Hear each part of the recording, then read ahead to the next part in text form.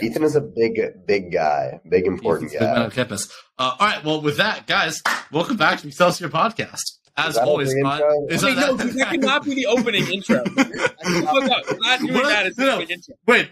What if I just do like a beep for that entire thing? I just like censor that entire thing. Yeah, you can. Why is it even? Oh, but yeah. Fair enough. Okay, so then, look, Loki. The thing about pre-intro needs to be funny and witty, and it grabs the attention of everyone. Yeah. Any ideas? Dude, the pre-intro is always just us talking. That is literally the pre-intro. That is what it is. Jordan, did you see that Kyrie got traded to the Mavericks? I did see that. I actually did. What is your basketball opinion on that? That can be our pre-intro. I have none because I actually have never had a basketball opinion. Talk about it. I want you to Dude, okay.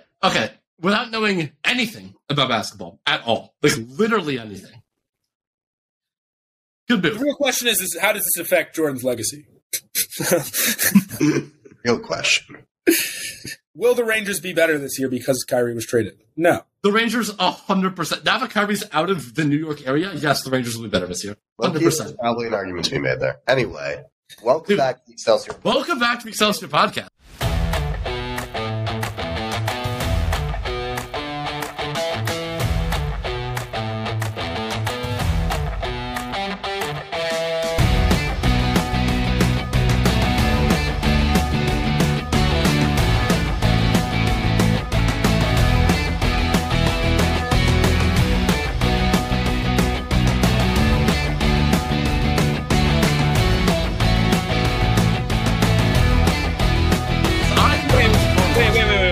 Before we get off, is Frank starting now? Yeah, Frank starts. Shout out Brandon. I'm gonna go with Jordan. You can start your So yeah, welcome back to Excelsior Podcast. As always, I'm your host Jordan Wassenberger, and today I am joined by Ethan Wagner. Good to be back. And Logan Drakus. How are we doing? Oh, by the way, did you guys see the YouTube version of last week's episode? I have never seen the YouTube version of any episode ever. I tried it. I watched the holiday special, and that was super cool. Anyway. Okay, can you look at the YouTube version of last week's episode? Tell me if you like that format better. Because it's basically I used an AI to automatically cut so it shows who's talking on screen. And it works like 60% of the time, right? And then sometimes it's just like Logan talking, but it shows me or Patrick. But tell me if you like that more than it's like the person who's talking. Yeah. Watch it and tell me if you like that more than like the normal. Excelsior, nothing's coming up. It's Excelsior Podcast. Do you have to like really look it up to find it? Dude, it's just one word. You gotta like It is really one delve word. in. It is one word. It is one word. You might just give him the URL, Logan. I actually think a really important part of it is like the reactions of everyone else as other people. Okay, so you want to... Okay. Right now I'm talking and Ethan's all like... Yeah. Okay, so I'll switch back. Okay, it was a little experiment. Okay. So today, we're going to be talking... We're doing the long-awaited Rick and Morty Part 3. It has been... Wait, let me actually go... Let me actually see how long... All my homies say Ashley Chung and Alexei Lee. How long has it been since Rick and Morty Part 2? Let me actually see this. It's been a minute. It's definitely been... Rick and Morty Part 1 was even further. But I'm glad we're continuing the series. Rick and Morty Part 2. Dude, listen. Rick and Morty Part 2 was February 17th, 2022. It has been almost a year to the day since Rick and Morty Part 2. And I would also like to say, this is the first time we have had a Part 3 on Excelsior. It is a historic death. That's because Rick and Morty deserves a Part 3. Just like the best. Deserves a Part 3. It's also the first time that we've like completed all of the parts of something because Invincible what do you mean all the parts? Season 7, baby. No, but we've covered it up as much as we could cover because like Invincible Part 2 never came out. Yeah, look for everybody wondering why Logan is the YouTube thing that they released. Did you not see the trailer? Yeah, we talked about it in the group chat. Wait, there's a Rick and Morty trailer? What? No, Invincible. No, I know. Yeah. But I was like, we never uploaded Invincible Part 2. Oh yeah, because it was trash. No, it was actually really good. No, it was actually a great episode, and we just never uploaded it. We could. In like preparation for season 2. Cut that one out and then upload Invincible 2. Yeah. Okay, we should talk about Yeah, real quick, before we start the episode, obviously, trigger warning, Justin Roiland's a piece of shit, and, that. So, if trigger warning for all that stuff, but we are still going to talk about Rick and Morty, because we do love the show, with the caveat that Justin Roiland is a piece of shit. All right, and that he will no longer be on the show. Yes. So, Rick and Morty Season 6. Let me pull up a list of the episodes, because I need to remember what happened. A quick rundown, go through what happened. Well, so for those who do not, because this was almost, this is like solid 5 months ago. For those, no, it wasn't. It was 3 months ago. Started. For those who do not remember Rick and Morty Season 6, it is basically the season of Rick's character development. I think that's pretty fair to say. It starts with the revelation about, this Rick Prime character. Wow, I totally just sound like a 1940s talk show host. Well, it starts with the revelation that Rick Prime... British talk show host. You know what somebody told me, actually? Somebody told me that my voice is really soothing to listen to. No, I've heard that. I've actually heard that as well. Have you really? From who? People say that you have a very good podcast voice. Dude, that's what people have been telling me. And I think that's a good compliment. I really like that. Anyways, so... Too bad you no bitches. Dude, are you going to bump me? I'm right here, dude. Bump me. Okay, sorry, continue. So it starts with the revelation that Rick Prime killed our Rick's entire family.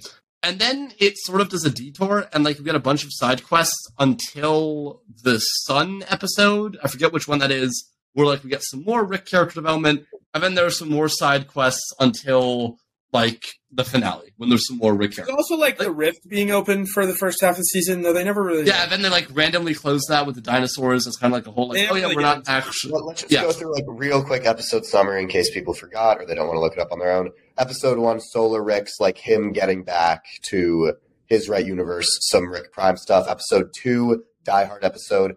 Episode 3 is the Beth incest episode, which was hilarious. Episode 4, Night Family.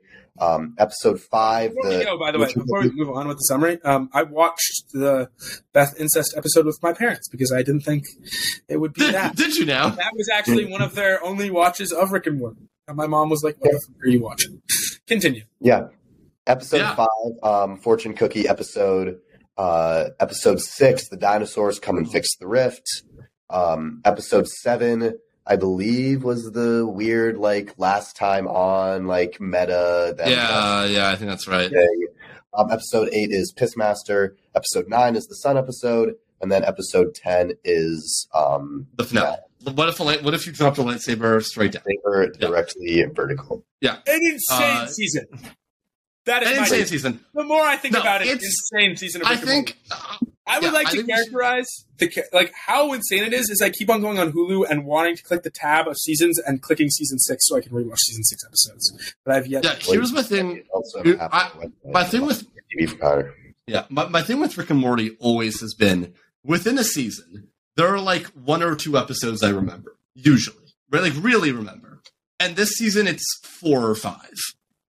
Which is definitely obviously there's 7 or 8 or 9 or 10 or 10, right? And obviously there's recency bias in that and whatever. I guess we just kind of give our overall thoughts and then do we want to just go into some of the major themes of the season, whatever? Yeah, let's give overall thoughts first. Jordan, so I think I would love to start. Thank you. Overall, I think it's a pretty good season. It's definitely in the top half of seasons for Rick and Morty. It by far does the most for Rick's character development and Morty's. And just in terms of moving the actual characters forward, by far does the most of any season, I think. Episode by episode, I think we maybe could have used one less silly, goofy episode and one more character-driven episode. I think season 1 starts us off in a really good start, and then we don't really get anything until episode 9, right? So it's 8 episodes of filler a little bit. And then 9 and 10 are spectacular.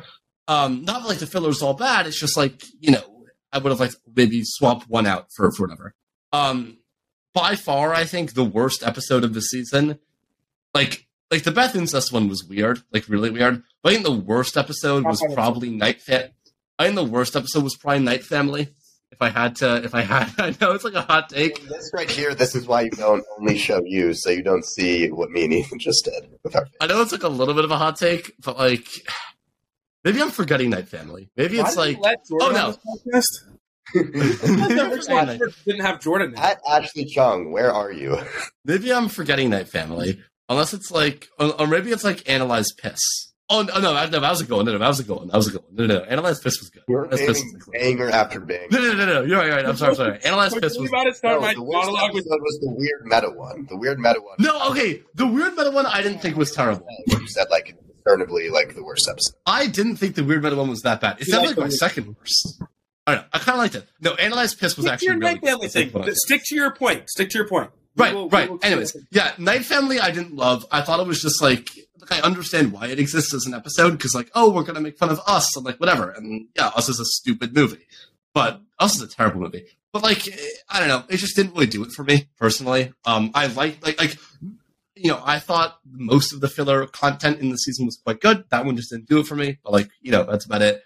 Wagner and I have talked about a while about like how Rick and Morty does their plot. And like, I think I was probably outsizedly bothered by the dinosaur episode, by them just like closing the rift randomly. Because I am definitely more of like I like it when plots actually move forward and aren't just randomly shut down for the sake of comedy. Like I was really hoping that Evil Morty was gonna be a bigger thing, and then Evil Morty just kind of disappeared, and then like all of the aftermath of that just like didn't really happen. So that's kind of it. But overall, really good season. I'm very excited for season 7 and to see what happens with Rick and where he goes, and everything else. Yeah. Okay, so I'm going to go next, Logan. I disagree with everything Jordan just said. Literally everything. Everything? Just every point that he said, but the core of what he was saying. Like, I actually disagree with everything you just said. And I actually, when I say, like, sometimes we exaggerate on this podcast, but I actually disagree with everything you just said. I'm sorry, do you think this wasn't one of the best seasons for Rick's character development? Yeah, but the way you were characterizing it was as if like Rick hadn't had character development before this season. No, he absolutely has. But this is definitely more Rick-centric than like season 5, which was probably more Morty-centric. Yeah. This is what I'll say. I think characterizing the season as a bunch of filler episodes is a really big misinterpretation of what the season was. And that's what I mean by I disagree with it at its core. Sure. What you're talking about is the big bad, right? Which the first 5 seasons, it was Evil Morty. You have to remember that Evil Morty is introduced episode 8 of season 1 and is not reintroduced till season 3, episode, what is it, like, whatever, 8 again or something? I think it's a mistake. Yeah, but keep going. And that's not what Rick and Morty's about.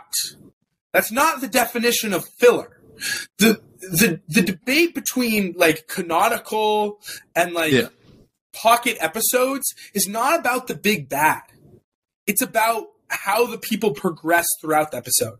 And so to call these episodes filler, my actual viewing of it is that there were actually way less filler episodes in this season than any other season in Rick and Morty. And me and Logan have talked about this. It's because of the new writers, right? When I actually think of episodes that were more filler, there's Die Hard, which is like really the big filler episode. And there's like something about like Rick actually appreciating Morty in there, but they kind of, I don't know. It's probably the lower one. It's not and then like you could say the cookie one is a filler episode.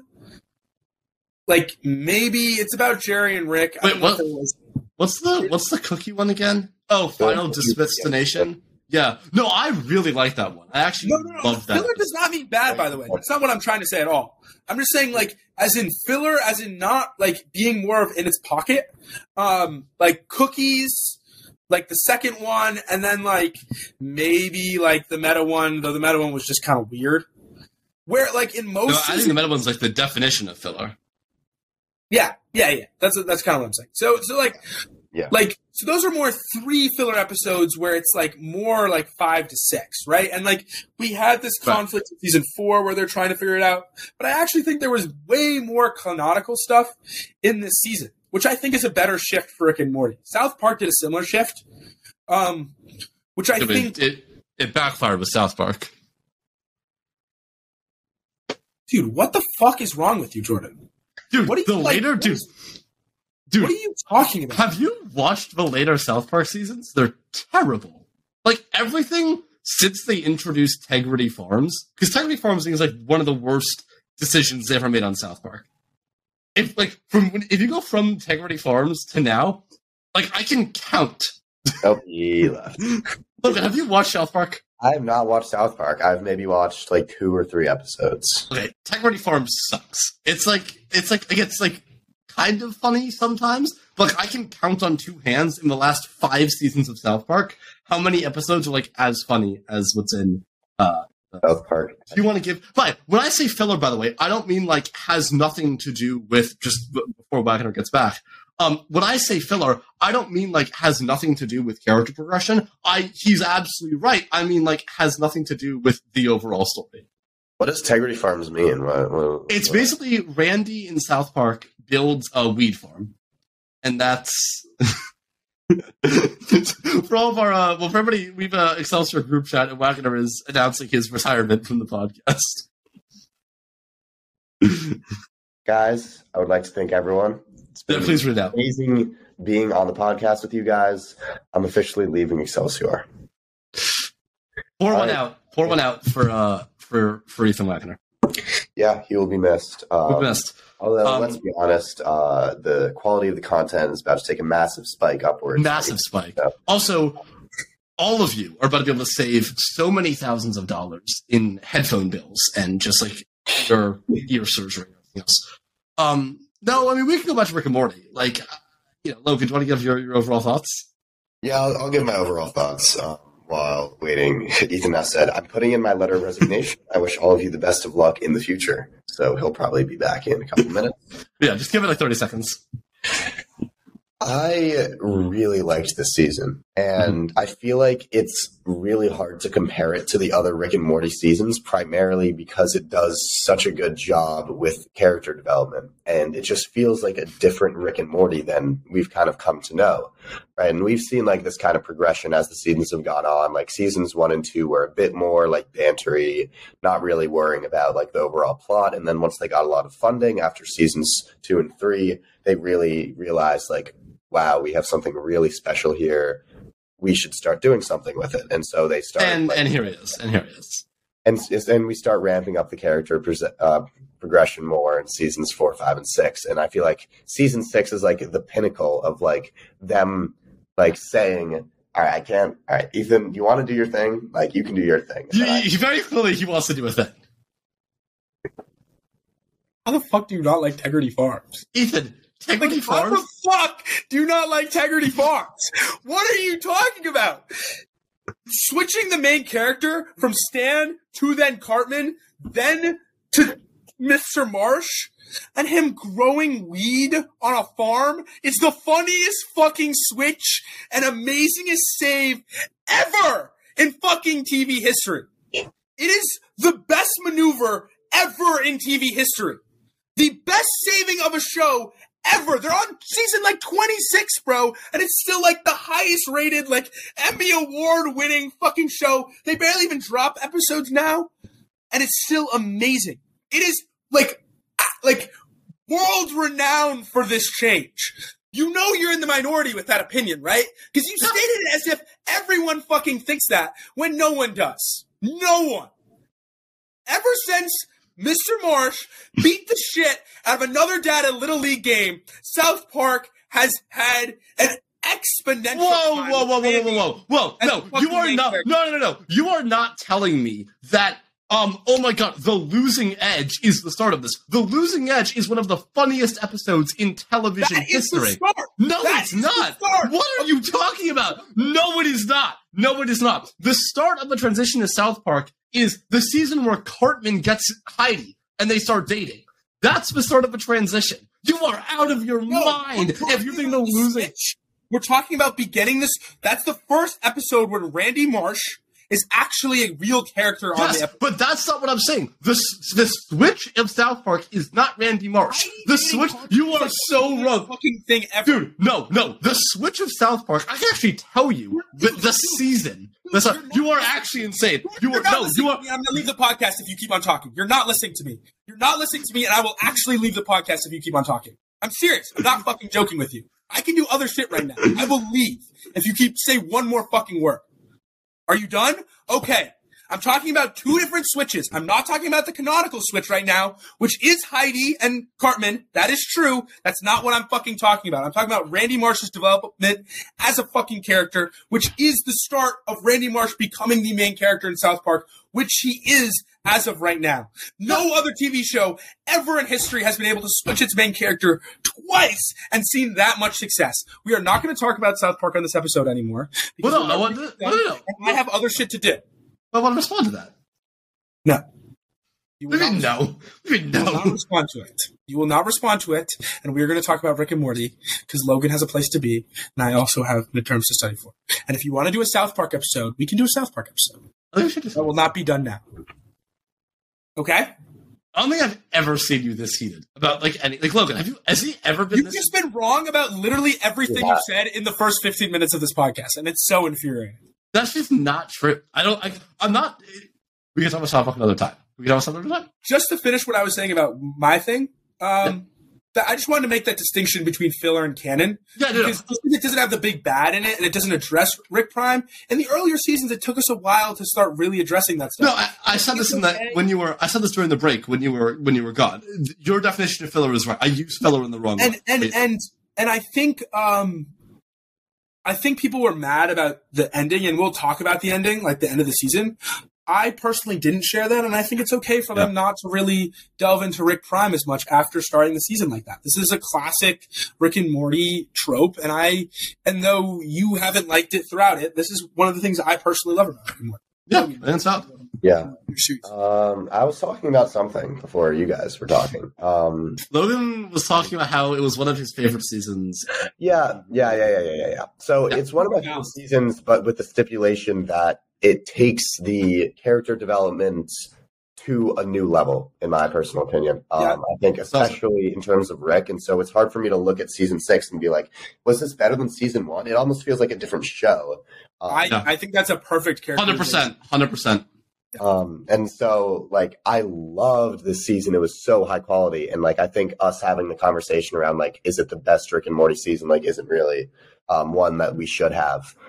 Just because they really took it in a new direction. The younger writers were a lot more involved, and they just did a fantastic job. And you do get the flashes of regular Rick and Morty, but pretty much entirely underlying the season is character development of Rick. Yep. And even in the filler episodes we talked about with the Last Time On episode and the Die Hard episode, you still get the underlying themes of Rick's character development. And then you get other episodes with more overt character development, like Night Family, the dinosaur episode. And so I feel like it's really cool how they've taken a more canonical approach to Rick and Morty.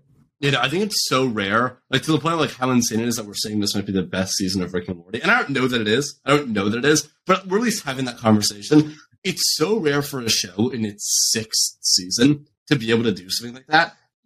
Breaking Bad season 5 might be the best season of Breaking Bad, right? Better Call Saul, the final season, might be the best. There's an argument there, right? The last season best for Better Call Saul. We'll continue. But you could make the argument. But there are very few shows where that's the case. Where you can even make the argument that a season 5 or a season 6 is better than the season 1, right? Because most shows season 2 or 3 or something. Right, 2 or 3. Most shows are strongest in that band. Yeah. I think what also makes it interesting is that specifically because of the trajectory of Rick and Morty, I didn't realize how low my expectations had dropped after season 5. Yeah. The way we talked about it honestly needs a regrade in our part 2, because the way we praise season 5 is almost ridiculous when you think about the consistency that season 6 is bringing on an episode-to-episode basis. Yeah. Oh. Is the sperm episode the best episode of Rick and Morty? Yes.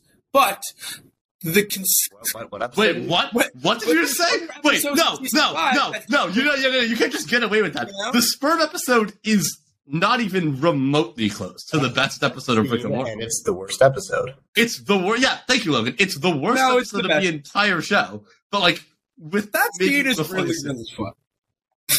No, in all honesty, though, that's not what I think. Like, there's some really big misses in season 5, like, so bad. And when we're gonna break down like episode to episode and what we feel like our personal rankings on that episode to episode rank is, I'm gonna struggle with that bottom one.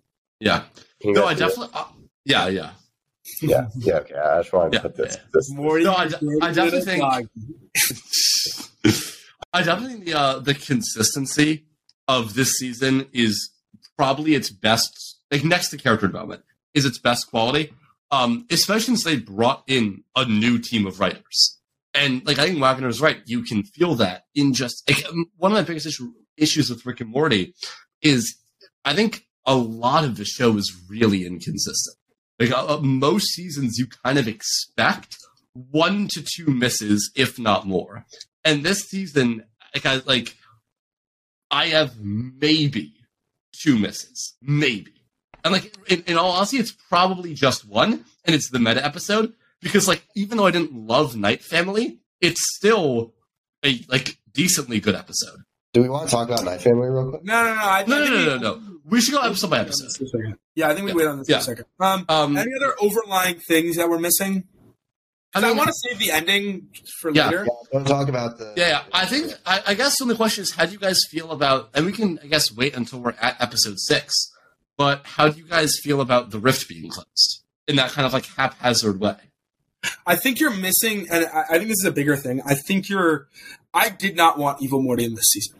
Yeah, I didn't think the rift was like... I didn't want them to go like this. I think it's like... Again, and I think it's just a problem that you have with Rick and Morty in general. And this just... Sure. It's not... I wouldn't say this is like... This is not something I'm yelling you at, clearly, because it's not as stupid as Tech Reforms. But the thing is... The thing about this is it's like a preference thing. And I think it's like what the like the biggest Rick and Morty fans love about it so much is like I'm a fake fan. No, I think you're just missing the point of Evil Morty. So. Because season 5, the finale of season 5, and why we loved season 5 after listening to the podcast a little bit, was this like 8, 9, 10 run at the very back that featured a lot of Crow content that I personally loved. And also, just an amazing ending to the, a really mediocre season. And that's why we loved it so much. And this ending with Evil Morty, which we didn't really predict, was that every Morty is an evil Morty, and the point why he leaves is because he like wants to escape a reality without Rick. And you can empathize with that when understanding the dynamic. Yeah. And maybe I wish they would have delved into that a little bit, because Morty and Rick's relationship was kind of repaired a little quickly. And this is one of my only problems with the season, is you have this amazing ending to season 5 that we kind of forget in season 6. And Rick and Morty kind of does that sometimes, where in their first episode, they kind of like do all that and like forget about it. But that's where the growth is coming from. But I wish they had at least addressed it a little bit. Because in the first episode, he's only going there. So he's saving Morty, but he's not really, right? Like he's going to Morty's dimension because he thinks Rick Prime is there. Yeah. Right. And that like kind of ties into some of the stuff we're talking about. No, I think it's less that I'm mad or it's less that I'm peeved that the rift was closed. It's more that they like the way they close the rift is representative of like the way they treat everything that the rift represents, right? And it's both a literal and also a metaphorical rift between Rick and Morty. And I think you're right. I just kind of wanted a little more. I wish I would have touched on it more. I didn't necessarily want Evil Morty. I just like but just more. It'd be like if like after Endgame, the next Marvel movie just like didn't mention it at all, right? And it just act like it never happened. It's that sort of thing where like I understand the battle between continuity and like moving on and doing classic Rick and Morty adventures, but sometimes having a season to season continuous effect is a good thing. Yeah, it's something like where they're like what they reveal at the end of that season is really messed up. Yeah. Like really messed up, and the fact that just Morty forgives them and they kind of like move on. Yeah. There's a lot of things that happen. Like a lot of Ricks fucking died, and a lot of Ricks were returned into realities. Like, a lot of shit was messed up, and they're not really... And it also causes a lot of plot holes, which I want to end the episode with, just on an over, like... Yeah.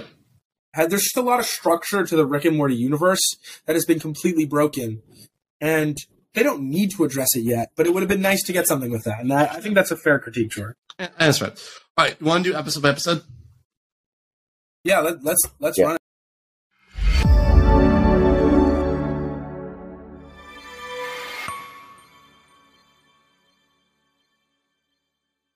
We kind of touched on episode 1. That was kind of yeah. We've touched on a little bit of time for the ending because I want to talk about the ending. Yeah, we've touched on Solar Rex. I need to remember what actually happened. Oh my God! The one thing I just want to talk about over is it was needed. Space Beth. Oh yeah. As a new character to the family dynamic.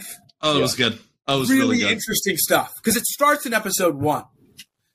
Or the jealousy between the two Beths. I think that's an interesting thing to explore in like a one season kind of thing that doesn't need to be like some like super thing they need to delve into, but it was a cool, interesting way to deal with the B story of like, I thought that B story was actually really strong as well. And I think that's going to end up me leaving this as one of its stronger, at least in the top half of the episodes. Yeah. I think it was also just super engaging, like very interesting premise, moving around, like, and obviously, like, as Rick and Morty lovers, like, you're going to want him to, like, interact with Rick Prime. And that scene of him and, like, the space box thing. Bubble thing or whatever. And it just prods your imagination so much as to what else they could do with Rick Prime. They got totally a bunch of doors to attack. Yeah, no, the Rick Prime setup, I think, is perfect. Like, literally perfect. I wouldn't change a thing. Yeah, it's a really strong opener, and they've always opened seasons really strong. To be fair, yeah. I thought that was great. I really liked going back to the original reality. I thought that was really cool. Oh God, yeah, Jerry and stuff like that. Having Morty see Jerry and Jerry's just the opposite of everything we know Jerry to be from the last 5 seasons of the show. I thought that was really cool. Like, that kind of stuff I thought worked really, really well. I'm trying to remember what else happens in this episode. The Space Beth stuff is great. Well, so it's Space Beth. It's going back to and then the portal gun stuff. So it's Summer dealing with her stuff with the Beths. Yeah, it's Morty dealing with his Civ, which is like the kind of B. Yeah, going back to when he goes back to the house. It's just they all have to fight like demons of their past a little bit. No, it works really well. It's a killer episode. The other thing I want to say is, like, I don't know about you guys, and I don't know what it says about me, like, as a person in general, but, like, dude, I did not think of Jerry, that, like, original Jerry, since he was frozen in the ice. Oh, same. 100%. And that's, like, really fucked up. Yeah. No, we forgot about him. We go back to Mr. Nimbus, like Morty going around and like fixing the remains of their adventures. No, we forgot about Rick as much as the characters did, and that's a really scary thing. The other thing I was going to say with this episode, which I really liked, is seeing Rick kind of a bit scared and like backed into a corner between Rick Prime and losing the portal gun and everything. Like, you see a different side of Rick opening up this season that kind of then leads into what we've been talking about the rest of his character development, where Rick isn't God. Rick is like the voice was brilliant. Yeah, brilliant. Yeah. No, because like for 5 seasons of Rick and Morty, Rick has been God. Like, Rick has just been the most powerful being in the universe. Nothing can really phase him, and it's sort of been it's been really fun. Okay, wait, stop. You can't say that. You can't say that because that's not true. What?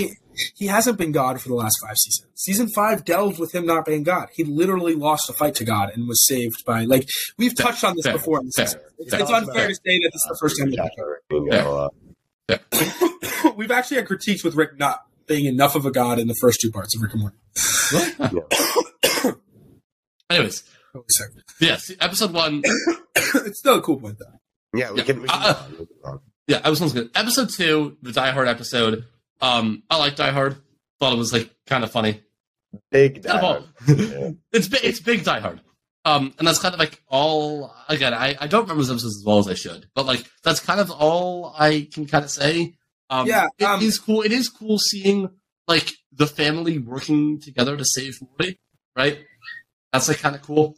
And it's also nice just seeing Summer interact. Like all the stuff where Summer has no idea what Die Hard is was really cool. Also, Peter Dinklage in Rick and Morty was awesome.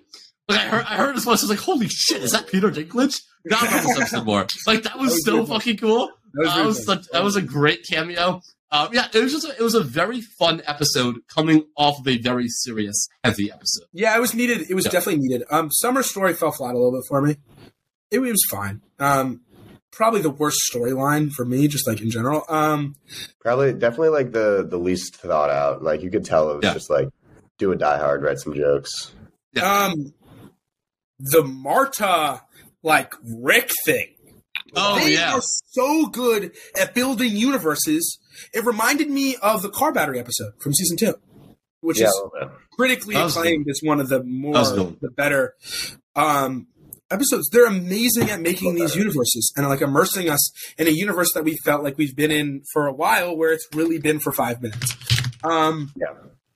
They do a really good job, like setting it up and like us being able to empathize with like little shards of Morty and like being able to like feel like if we were in that position, like what would we do? Like you're losing yourself, you know? And then like it's a joke, but they make all these fragments of Morty real people. Like when you first are all like, of course they're like going to get together. And then they totally flip it on their back with March's conversation with the president, where he's like, yeah, I know I'm a shard, you know? Cause it's first like, oh, it's a super basic storyline that Rick has to like convince all the people, that they're like Morty. But like, once he does that, that's actually not the problem, right? Like the president's like, dude, like I don't want to give up my life.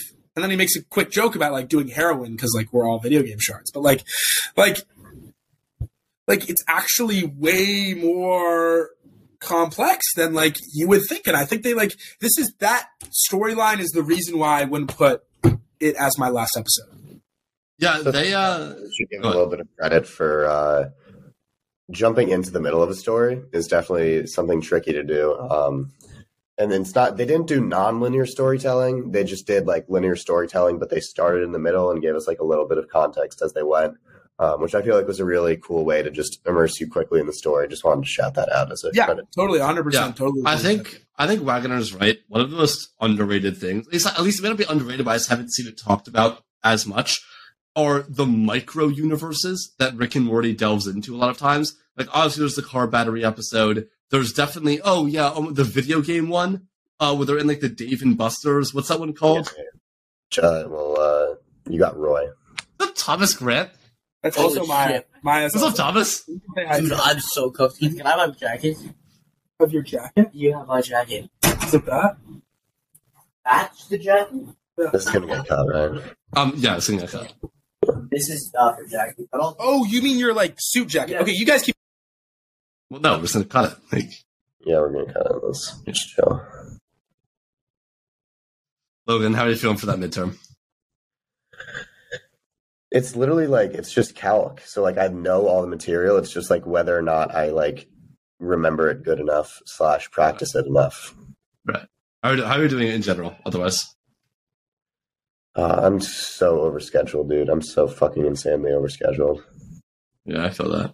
Sorry, Thomas Grant is really annoying, but is now my brother for life. So we're saying, these micro universes, like the Roy from the Dave and Buster's thing, like that's also an amazing one. And I think the Marta, like I think Roy is probably the most emotionally affecting of the micro universes. But I thought the Marta one also the episode I've warmed up to because me and Logan had some problems with it originally. But the train episode 4th season, they make many universes and they do it really, really freaking well. It's almost the thing that I think they do best in Rick and Morty. It's one of the best things Rick and Morty. I thought Marta was no exception. It's one of the most complex. It's one of the most complex ones. It's I think the one that ties into the main characters the best. Like maybe Roy. It's between those two. But Marta was great. I thought it was a really interesting thing for Rick to have to sort through, especially since he, if I remember correctly, goes about it in a very like he starts out just being normal Rick, like all right, we gotta get all blah blah blah. And then he goes about it in a very un-Rick-like way and actually shows compassion and understanding. Yeah. In how he deals with these shards of Morty. And it's just, it's the start. It's a big leap for Rick as a character. Yeah, it's really where you see the season's development shops just like coming in full swing, where you're like, damn, I did not expect Rick to do that. Yeah. And that's they just take a left turn that like we're usually like smart people and we watch a lot of shit, so like we usually have good senses for what's going to happen, and that doesn't necessarily ruin stuff, but like so like they took a storyline and made it super interesting, and they didn't do that with the summer storyline at all. Yeah. And it was like cool for her to have like watched Die Hard at the end, and the plot twist is she like actually has the gun taped to her back because she like funny. Die Hard quickly in the bathroom or something. Like that was funny, and like it was all kind of funny, but like it wasn't that funny though. What happened? I liked it. It wasn't funny enough to warrant not actually doing anything interesting or putting in any effort. Yeah. I liked it. I enjoyed it. It was definitely, and that's because but like in season 5 or 4, like that would have been a stronger episode. I feel like because that Marta storyline was so strong. Yeah. Season 3, episode 3, the Beth incest episode. So it's big fan of this episode. I'm a enormously humongous big fan of this episode. I am a big. Like I'm a bigger fan of this episode than the size of that geese in the original Puss in Boots. Call back to last episode. Watch people who watch. Hey, I wouldn't go that far. I think I like the episode, and it's one of those episodes where like yes, this makes perfect sense, especially for like where Beth is going into it. Like 100%. I don't know if I love it as much as you all do, and like I don't know why I don't, but like, good. But like it is very, very good, and it is a great episode for Beth. And it may just be like I'm not as interested in Beth's story as I am in like Rick, Morty, and Summer. But Beth is religiously kind of seen as one of the characters that falls flat in this show. Yeah, but a great episode nonetheless. Like great. I want to say like the big thing for me, not talking like analytically, but purely like and I'm pretty sure Ethan's like subjective experience of this episode was that like there was like a line like thrown in at like the beginning, and I was like, so for the context, me and Logan watched Rick and Morty on FaceTime like every time, and until Logan like ditched me one episode for some reason. I forget why. I had to watch it just with Alexa, and it was super sad. But beside that, also Ashley, you're fake as fuck. Ashley. But yeah, it was maybe it's a personal thing, but like the first commercial break goes on, and me and Logan are like, and then they do. And another context is that Logan watches crazy. And Logan, again, more context. Logan watches it on my Verizon account on Adult Swim, which means he's a couple seconds behind me. And so they start making out, and I'm freaking out, and Logan hasn't seen it yet. And I'm just looking down at the phone and trying to like hold in my freak out, but until like Logan sees the same thing I'm seeing. And God, was there a B story in this? No, it was just no. It's all Beth. It's all Beth. They committed. They double fucking down. No, but like this is what the sperm episode should have been. Yeah, because like but the sperm episode is bad. Weird episode. No, this is what it should have been. This is premise, but like they do it really well, and it's really funny, and like you kind of forget how weird it is just because of like they use like some really good tropes to like, and they also use it with like Rick also of doing it, and like we're more used to like the clone at this point. Yeah, they definitely you're definitely so, like just like the delivery of the weirdness just made it so much funnier, and like it's what the sperm episode should have been, in that they went in the complete like weirdest, most uncomfortable direction, but just executed it so well. It honestly feels very Blade Runner to me, like in a good way. It's just like, this weird like, oh, like she's making out with her clone, and like that's a thing that's happening. But I think, no. But it's done. I think with this kind of an episode, you run the risk of like, had they played it off as a joke, then it like sort of defeats the entire episode. And I think because they take it seriously and use it as a way to like explore Beth in a just deeper way than we've seen before in the show, it's a really, really good story moment, because they could have very easily been like, oh, this is so weird and wacky, she's making out with her. It's not just about Beth though. And I think that's what gives this story like its real heart at the end of the day. It's about Jerry as well. The whole thing is a talk on their respective Jerry and some of the differences between, like, it's not really about developing Bar Beth. It's about developing Space Beth and, like, their, like, whole marriage situation in general, which we, like, touched on at the start of season 5 with Nimbus, but, like, they never really put in the effort to do in season 5. Yeah, that's right. And they haven't in a while because, like, most people kind of agree that it's not like a trope. No, like, they accomplish. They accomplish more for the Beth and Jerry story than most other seasons in one episode than most other seasons do in the entire season. Yeah, I don't think if it's a crazy like development episode. I just think it was so funny. And like the B plot of the story, technically, I guess now recalling it a little bit more, is them playing the video game and just like pretending, like literally, like they literally escaping reality as much as they can, like with the most realistic. So like that also is just so funny. Like when like that, the two of them sitting there like staring into space. And they're just like talking, or the scene where they're like talking, and it's like they both know what they're talking about. It's like, now you want to play the video game, and it's like, and like also like Jerry playing the like doing the what the affair game, and also the asteroid one where it's like super realistic asteroid field, and it's just the plane like going through space. Like it was, I think the joke super landed. Yeah. It would probably be in my like right at the middle of this season for me, episode wise. Yeah. Because they're like, you don't really take that much out of the post episode. I just think they executed it really well. Jordan, do you want to outline more of your problems with this episode? Because in Night Family, me and Logan are going to tear you apart. But like, I don't have problems with Beth. I don't have problems with Beth. You said you were a little lower on this one. Yeah. I'm a little lower on it. Well, actually, I'd forgotten the video game storyline, and like I remember that being really, really funny. Like really funny.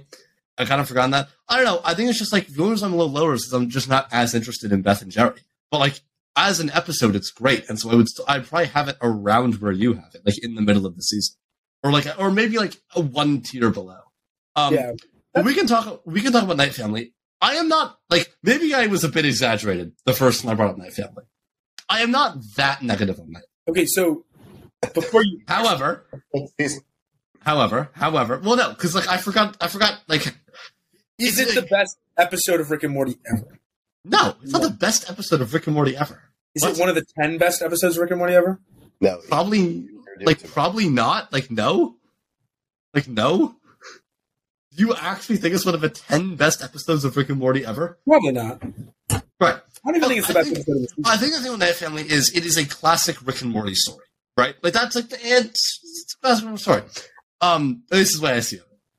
I thought it was like, okay. I thought Morty isn't even involved in the. How is it classic Rick and Morty if it's Morty's not even like involved?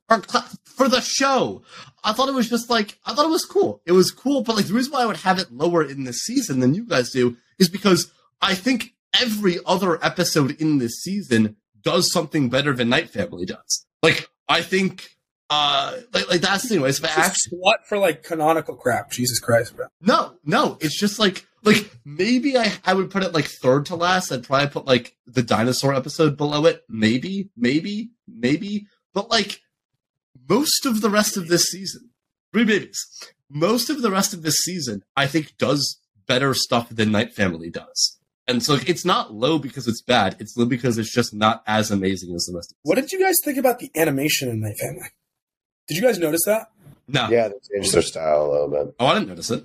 It's a way more like high def animation style. Yeah, it's a massive. More traditionally is kind of like they like kind of draw. Literally, the eyeballs are like scribbles. They're not even circled. Yeah. It's insane, like, Jordan. If you're looking like the list of episodes, you can see like the thumbnail itself has like super cool lighting with like the eyes and everything. Oh wait, yeah, this is way different. How did I not notice this while I was watching it? And the images on Google aren't gonna like. No, I'm literally looking at a video from the episode. Yeah, it's an insane. Yeah, jump. This is way like the lighting really is what gets. I would be okay. Like I would be okay with Rick and Morty. Like it's clearly an effort thing. I don't know. They should do the entire show like this, but I mean it's probably just too difficult and too expensive. But yeah, this is I don't need to, but it was so cool. How did I not notice this? How did I not notice this? It was insane. That's one of my favorite parts of it, and I know that's not really the episode itself. Just really no, it is. Like, it deserves a nod for because yeah. Great. This is really, really good. Like the lighting and the darkness in it is insane. I get what you mean.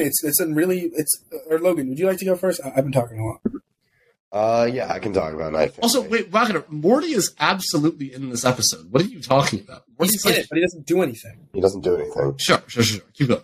So when I hear classic Rick and Morty adventure, I don't think of this episode. That's right. Also, the thing about this episode is that they have never really done like horror before Rick and Morty. And so it was literally an entire new genre that they were tapping into with this episode, which I think is what made it like really unique and special. I personally don't think it was executed as perfectly as it could have been.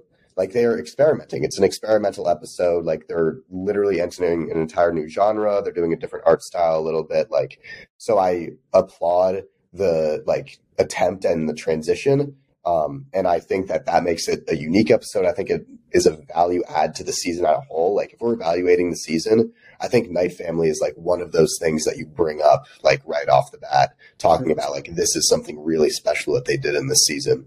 And now to like talk down on it a little bit, I think that the characters weren't really actualized as much as they could have been. And then one thing that also always bothers me, Ethan knows this, is that I don't need Rick to be God in every episode, but like, I need a little bit of consistency. And I know it's a gimmick where like, it's like One Punch Man where like he wins when you want him to win and he doesn't win when you don't want him to win. Right. So it's like, I can't actually expect consistency in Rick's power level, but like bro got murked by like Summer, you know, like I get that's the point. I get it's like the hierarchy is flipped on its head with the Night Family. And I think that's another aspect that makes is the point. Like, you're saying you get the point, but like that like is the point. I know it bothers you personally a lot. It just irks me when I see Rick like tied up by like rope, and I'm like, bro, I've seen from 7 other episodes that he has Inspector Gadget shit installed in his dog.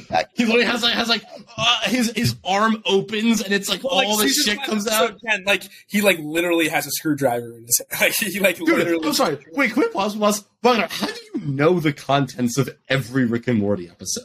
I have like a near photographic memory when it comes to I have a near photographic memory, and it's not that I've watched every episode like 5 times. But first off, since when have you had a photographic memory? That's how I do well in like these like that's how I like pull off. Ethan, if you had a photographic memory, you would not have gotten a D+ in fucking Mr. World's. Ethan, you have never had a photographic memory as long as we've known. Like, it's not photographic. It's just like when stuff gets like stored into the long term when I care about it. It's like how I like do like really well on like vocab tests and stuff like that. So it's like state capitals and then Rick and Morty. And like Rick and Morty. Like, it's how I can like pull like random shit on like episodes. You know what's so interesting about that, Logan? You know what's so interesting about that? What? Wagner's forgotten my birthday twice, but he knows every state capital. And if it doesn't get stored into the memory thing, then it's gone. Right? No, that's the thing. Clearly it's not getting stored. Wagner, when's Logan's birthday? God, it's like soon. When's Logan's birthday? It's like about to happen. Shit, it's about to happen. Fuck. And Logan knows my birthday and all our birthdays. Shit. Fuck. I know when. Like, I just have friends who have birthdays in February. Actually mentioned earlier in this episode that like we dropped an episode on my birthday, and I said, "Oh, February 22nd." No. What is it? February 17th. We actually dropped Rick and Morty Part 2 on his episode. On his birthday. February, right? I think so. I don't know. Anyway, so Ethan's photographic memory aside. Right. I did not say that's not what I meant. When I just like Go back 20 seconds when Ethan said, I have a photographic memory. Like a massive, like... Okay, this was not supposed to be this song. Just his... Like kind of like song lyrics too. Okay, and so like it just like irks like it like breaks the illusion a little bit for me. Like I suspend my disbelief for Rick and Morty in pretty much every scenario, except in the scenarios where like Rick's power level is significantly lower than like anything we've seen in like any level, and they're not clearly just doing it for like the plot. Well, like how they suspend the disbelief for that is like they basically say like one night like the Knight family takes away all of Rick's gadgets. Yeah, I know, but like, but that's not enough. No, that's not enough. No. You're right. You know, he has like thing installed that's like, how is he not going to notice that you take? Yeah. So, Well, like there is Knight Rick. Like that's the whole like. yeah, I know, but like you understand, and I'm saying that I intellectually understand the point of the. No, I know you do. I know all you that, do. but It's okay for like shit to bug you personally. Like, it's okay. It's just like Like you mean like Tardy Farms? Yeah. Ethan, no. you The want to do reason your? what pissed me off, Jordan, is you stated it as some like objective thing that like. No, I didn't. We're We're not going to do this. We're not doing this. We're not doing this right. We're not doing this. Right. Do you want to go to final destination? No, I haven't even talked about Knife. Oh, okay. I didn't say anything. I thought liked you the did. episode. I thought it was really fucking cool. It flips the hierarchy on its back. Literally like what Logan just said. He like acknowledged but didn't care about.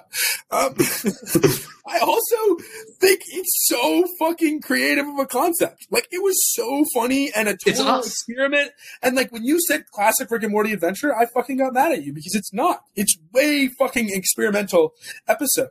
You know, and the conclusion that the Knight family wins. You know, they win and they're Knight family forever. Right? There's a montage, you know? But then the like post-credit scene is like, shit, we have to pay bills and stuff like that. And like that's a funny conclusion to like a pocket episode that like doesn't like is just a really cool back and forth. You know? Yeah. And like it wasn't anything like crazy. You know, it was just a really, really good episode of Rick and Morty. And I think more seasons need more of these episodes. Because they can't all be like these crazy canonical ones. And I think if more seasons had more of these episodes, it would be really good. Like, I just, like, God, because I just looked through season 5 and season 4 and like, this is the shit we need, you know? Yeah. No, I think you're right. I think if you were like, because I think the best thing about Knight Family is like it's just cool. It's cool. I didn't love it, but it's cool. And you need more episodes where like you watch it and you're like, damn, that was cool. As opposed to like, damn, that was a waste of 22 minutes. And watch like when like I don't really care about which episode I'm watching, you know, for whatever reason, explicit content. But like, I totally missed whatever just happened there. But it like took me a second, and I got it. I think it's a really, really well executed episode, and what bugs me, my irk is when they're lazy, like overly lazy on a storyline. There was no laziness here. Yeah. Same thing with the last one. They're putting in effort the whole time, and you can tell. Yeah. And so it's right. Really well executed. Final destination. I love this episode. I love this episode. I thought it was fucking awesome. I thought the fortune cookie thing was so cool. Like this was one of my favorite episodes of the season. I look at this episode the way I look at Puss in Boots: The Last Wish, where I watch it and I'm just like, this is so fucking cool and so smart. Holy shit, this is like this.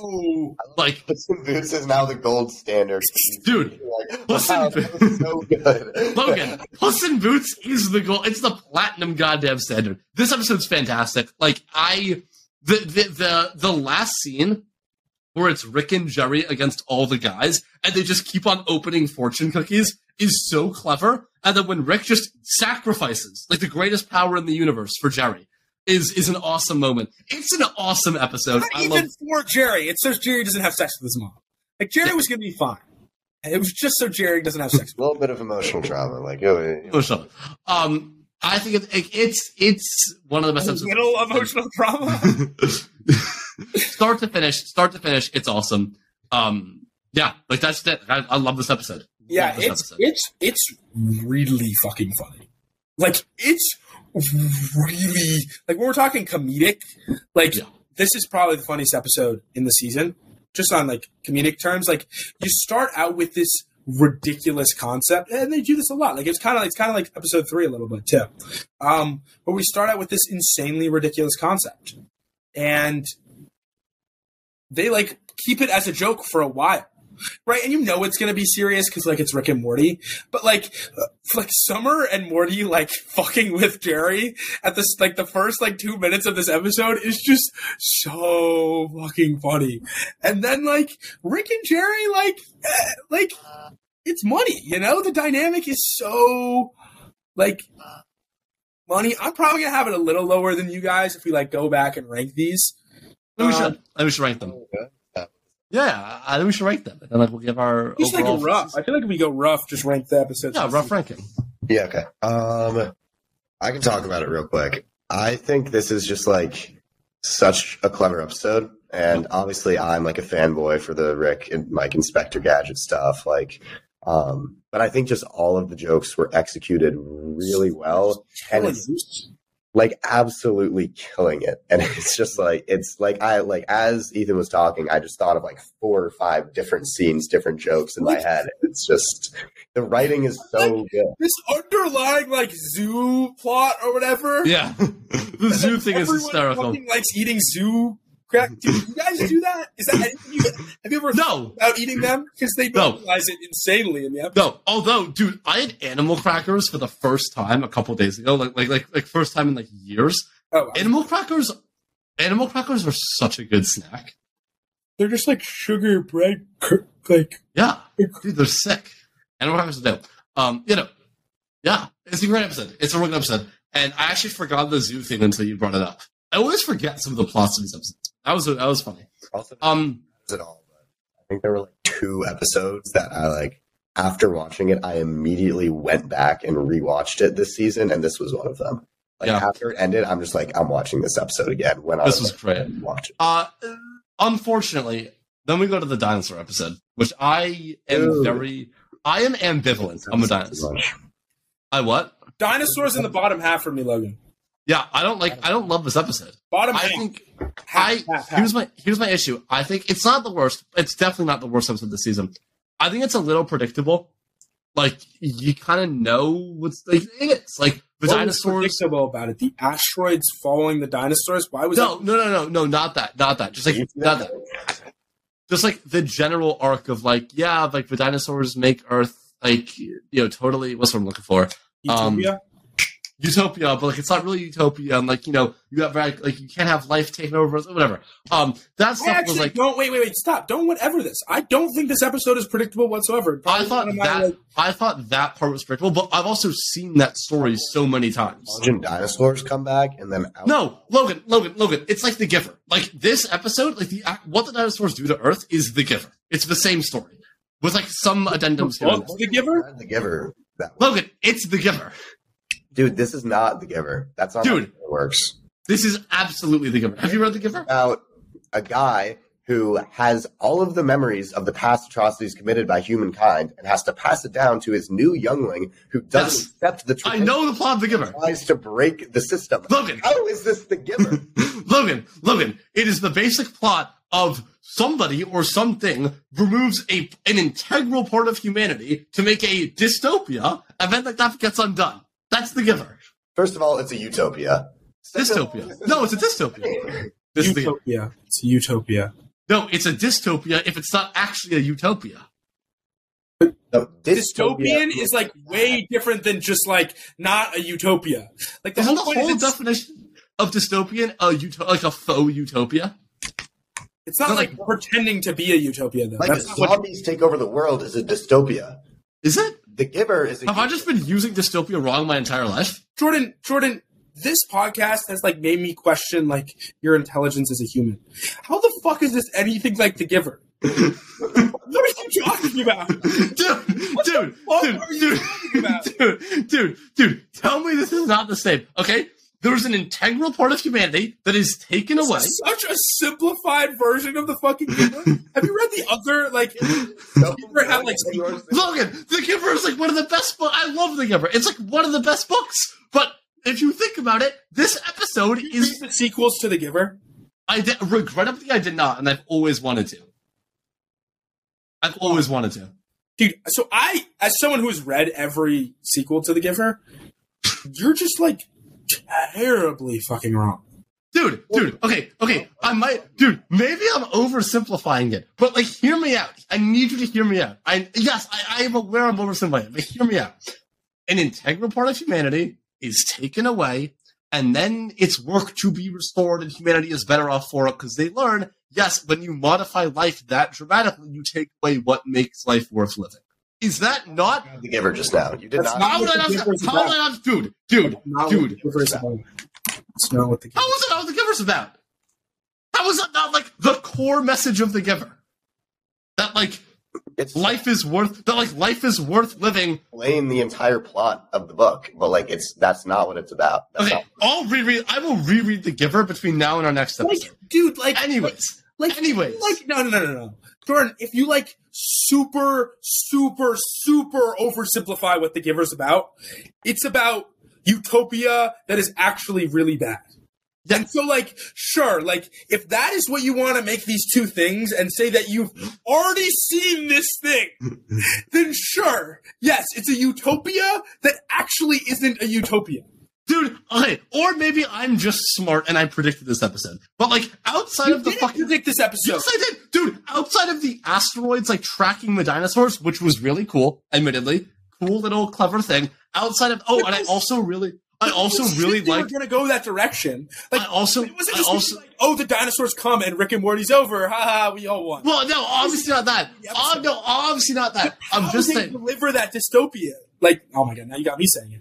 How they deliver that, like, false break is, like, super interesting and unpredictable. That, like, any of that. That, like, they're doing it so that the rocks, like, destroy them and leave. Yeah, but, like, it's also, whatever. You don't know that the rocks are coming, dude. Yeah, the rock thing was kind of cool, but, like, whatever. It's fine. You mean the entire twist of the episode? The one like, thing I really... how the dinosaurs and Rick interact... And, like, Rick's jealous. Dude, maybe I need to rewatch this episode. Because, like, I still understand, like, The Giver. Maybe I need like rewatch The Giver. Like, that's what I think.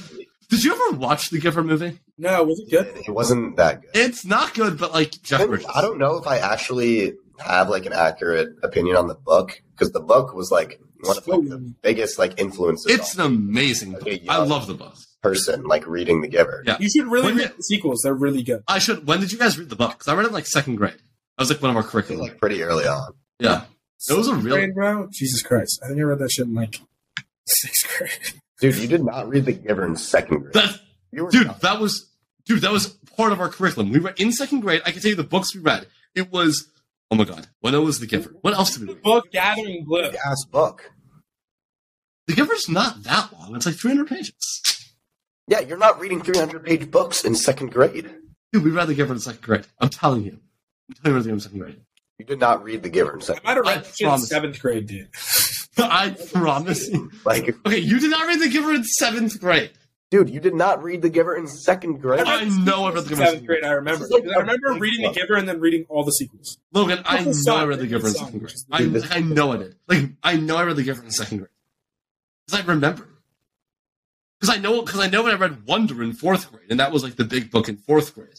And I read The Giver before I read Wonder. Jordan's thing and keep on going. Whatever. Yeah. Anyways, with this episode, dude, it's a fine episode. The rock thing was cool. I like the montage where they go to all the different planets. Lifestyle measure is 760L, whatever the fuck that means, and is frequently taught in the 6th to 8th grade. Yeah, that's what I mean. Maybe I'm just insane. You don't read The Giver in second grade. No, I'm convinced. I'm convinced I did. No. I'm convinced I did. Logan, I appreciate that because I was feeling really second grade. Like, dude, I am so convinced.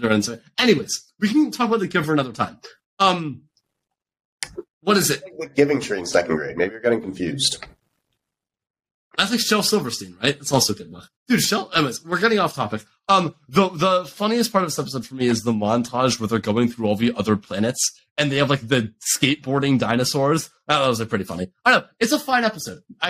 Clearly I need to either rewatch this episode or reread The Giver, but it's a fine episode. Or both. It's in my bottom half though. One of you can go. Yeah, on reflection, this is probably a little bit lower than I was initially thinking about it. But. Yeah, it's just a good season, but it's the bottom half. Other seasons, it's a top half episode. This is just a really good season. I think it's a cool, interesting concept, that like hasn't been taught a lot and like people wouldn't predict. Meta episode. Are you done? Yeah, it's just like where they go with this. Like, I don't know, Rick being jealous and the dinosaurs like sacrificing himself, and like, are the dinosaurs like genuinely good people or not? Like, I just don't think they delve enough into it. Like the Jerry B storyline with his book is like funny the first time, and then he yells about it like more times, and I'm like, okay. Yeah. I think it's just a good episode that like it doesn't do deeper things than the last 3 episodes that we've mentioned. So we're going to fall back. Yeah. Post that transcribed, like when Jerry's printing out his book, you can like see the first page, like they cut to it of like it printing, and you can see the first page. Did you read like the transcription of what the first page? No, what is it? It was just like complete garbage. It was like Nice. so terrible. Nice. Like, I chose to write a book, and I'm going to write a book, but I'm not sure what it's going to be about. So now I'm writing it, and this is me writing, but it's not like auto-generated stuff. It's like actually Right. Nice. Meta episode. I like this episode way more than you guys do. I know that. I think the episode I've seen 2 or less times from this. I put this up, like, when we rank this is going to be probably in my top 5.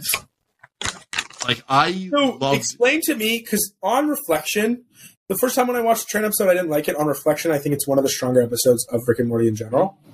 So I'm scared that I may reflect that on this, but I have a feeling I'm not going to. Okay. Why did you like this episode? Not as strong as train episode. Number one, I love I like meta jokes when they're done in like kind of. I hate like standard meta jokes, but when they're done in this kind of like tongue-in-cheek way, I think it's kind of cool.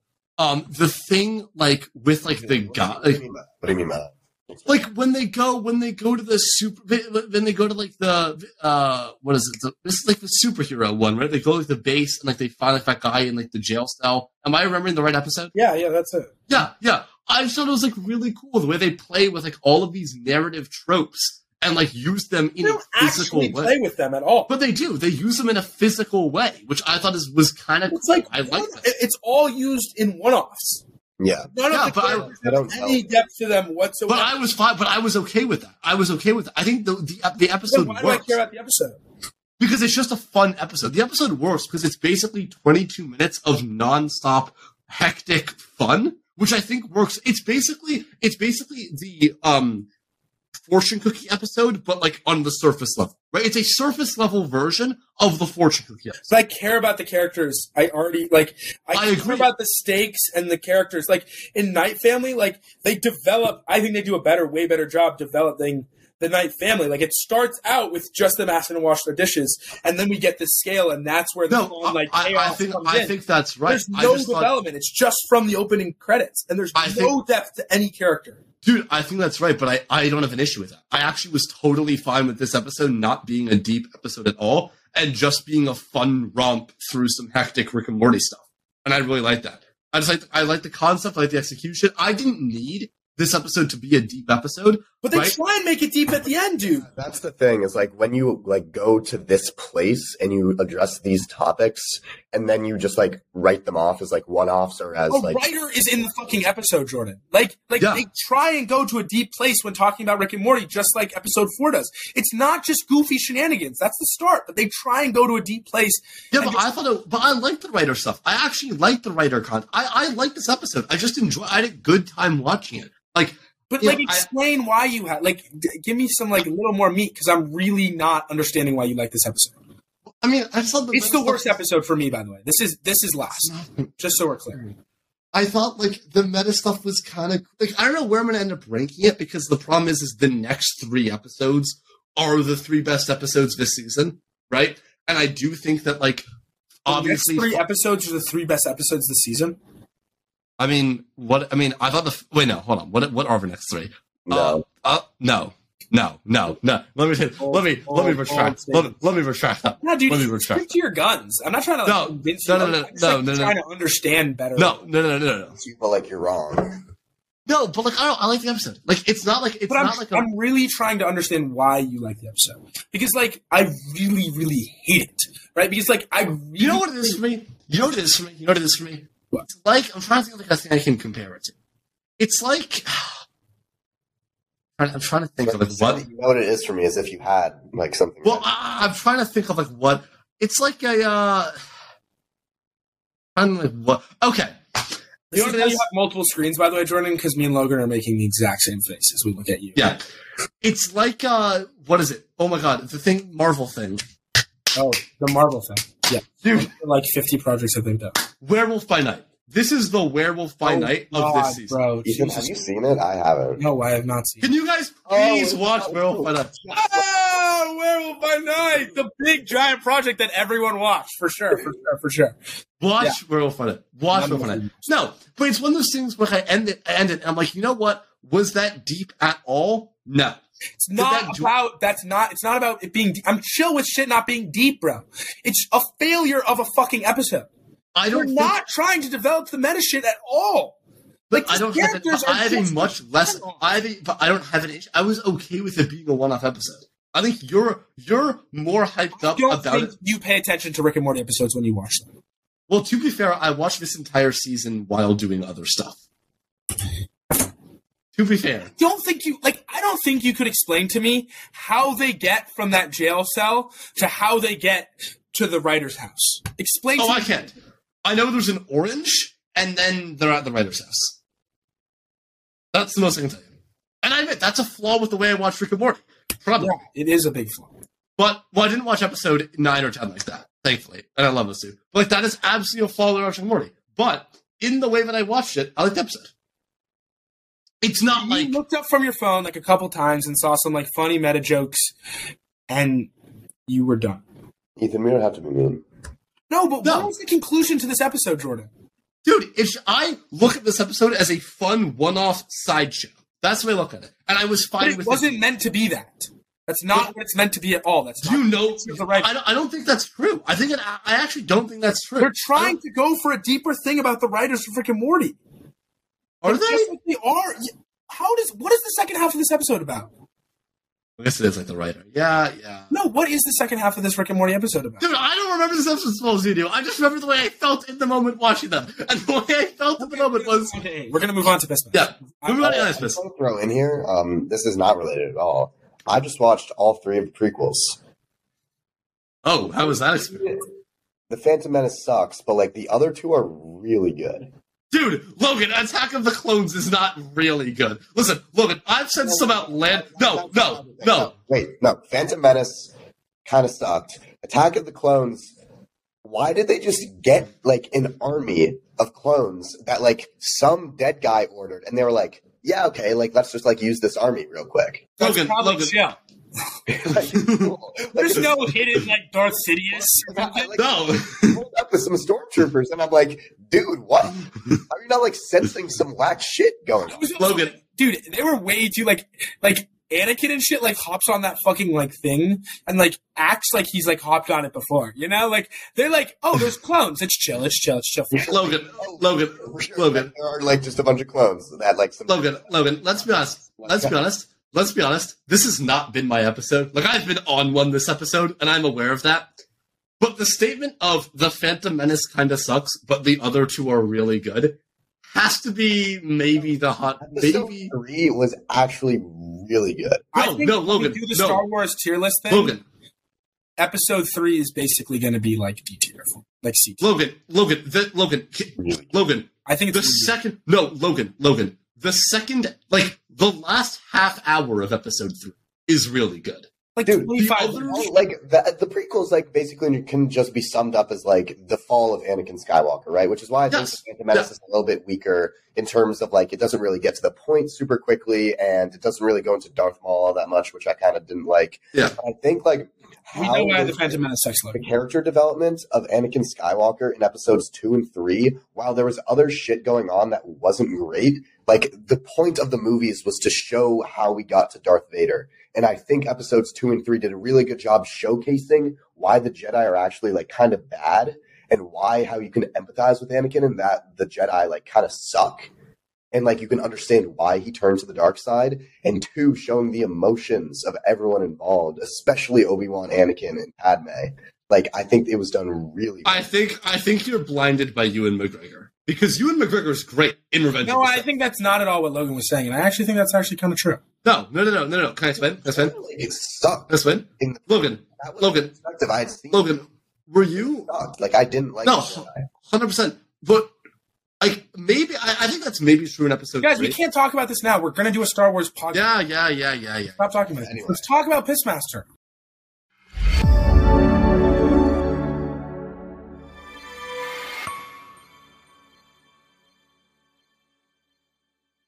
Yes, Pissmaster. Love to talk about Pissmaster. Actually, I want to hear what you guys say before I speak, because I like this episode a lot, but I want to hear what you guys say. The best episode of the season. This is okay, thank God. I love this episode. The best episode of the season. I don't think it's the best. I think it's second best. I think I still put Fortune Cookies above it, but I love this episode. This episode is really good. This is peak Rick and Morty for me. This is as good as Rick and Morty gets. I agree.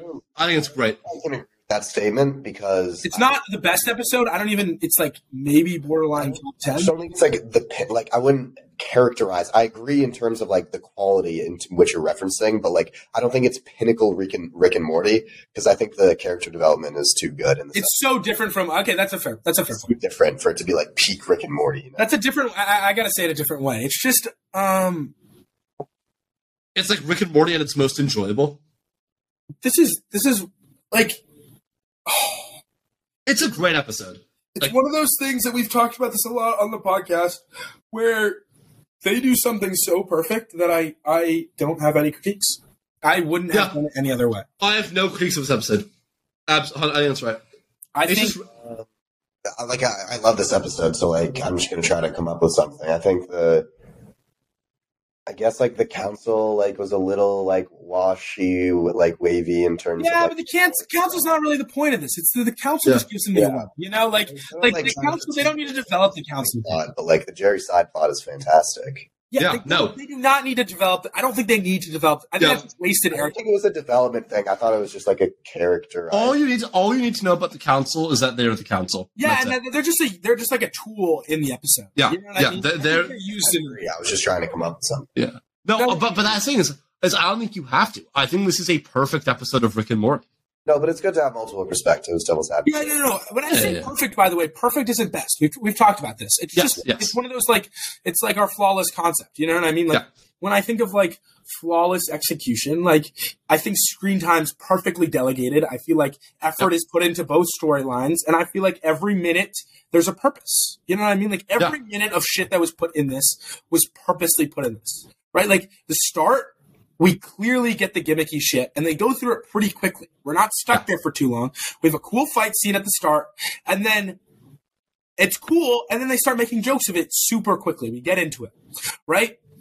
And then Rick, like, goes sees a fucking therapist. Yeah. Like, doesn't interact with it. Oh, by the way, I thought the therapist was so funny. Like, really, really good, but also really funny. The therapist is like one of the best characters in Rick and Morty. One of the best side characters in Rick and Morty. Like she's easily. So cool. I actually recently rewatched Pickle Rick, and like she's really good. She's so good. Yeah. This is just a great episode. I think it's probably my second. It's probably number 2 for me. It's probably number 2. Yeah, or it's either 2 or 3 because I also really like the Sun episode. So it's either 2 or 3 for me. Yeah. My question is, though, like, what do you take away from this episode with Rick? Because, like, Rick goes on this journey where he's, like, interacting with all this stuff, and then the therapist just says, don't care. Like, don't interact. You know what I mean? Just let it, like, play out. Like, live your own life, you know? Like, focus on your own happiness. And he does.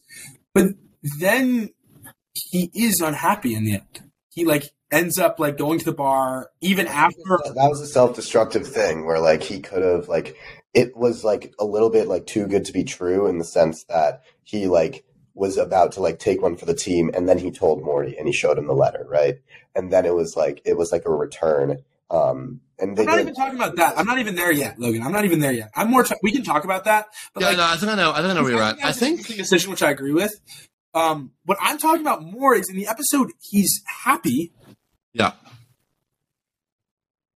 But then they make the character decision for him to go take the mantle of Pissmaster, right? Yeah. And so, like he takes the therapist advice and then he doesn't, right? And when he's Pissmaster, he's like trying to do good, but his overall goal with Pissmaster isn't selfish. It's actually to sacrifice Pissmaster, which he ends up doing.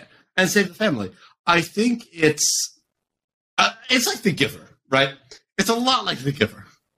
No. But I don't know how you feel, by the way. I think it's. What was I going to say? I think it's like another big leap for Rick, where for a long time, we've known Rick as this aloof kind of lone wolf character who prefers to be alone. And so he finally gets a chance to separate from the family, and he doesn't take it. Or rather, he takes it initially, but then realizes it's not what he wants. And he goes back and sacrifices Pissmaster. He's not like committed to being Pissmaster. It's just like but that's what I'm saying. What I'm saying is he makes the conscious choice to go against what he thought would make him happy, and in the end, he's better for it, right? And it perfectly leads in to episode 9. I think it's just Rick's definition of happiness. At least he recognizes that his definition of happiness and what makes him happy has changed, and that's like his big moment in this episode. Yeah, and then the decision to tell Morty. It's played off as a joke, but again, like Jordan said, it's not a joke. It plays into the next 2 episodes. Yeah, like we can just talk about these 2 episodes as kind of one if you want. Yeah, I also have to go at 6:30, by the way, so we go like somewhat quick. Yeah, I was gonna say like if you want to just speed through this. Yeah, we can talk about this as one. I love the Sun episode without the context of episode 10. I love the development it gives. I'll explain.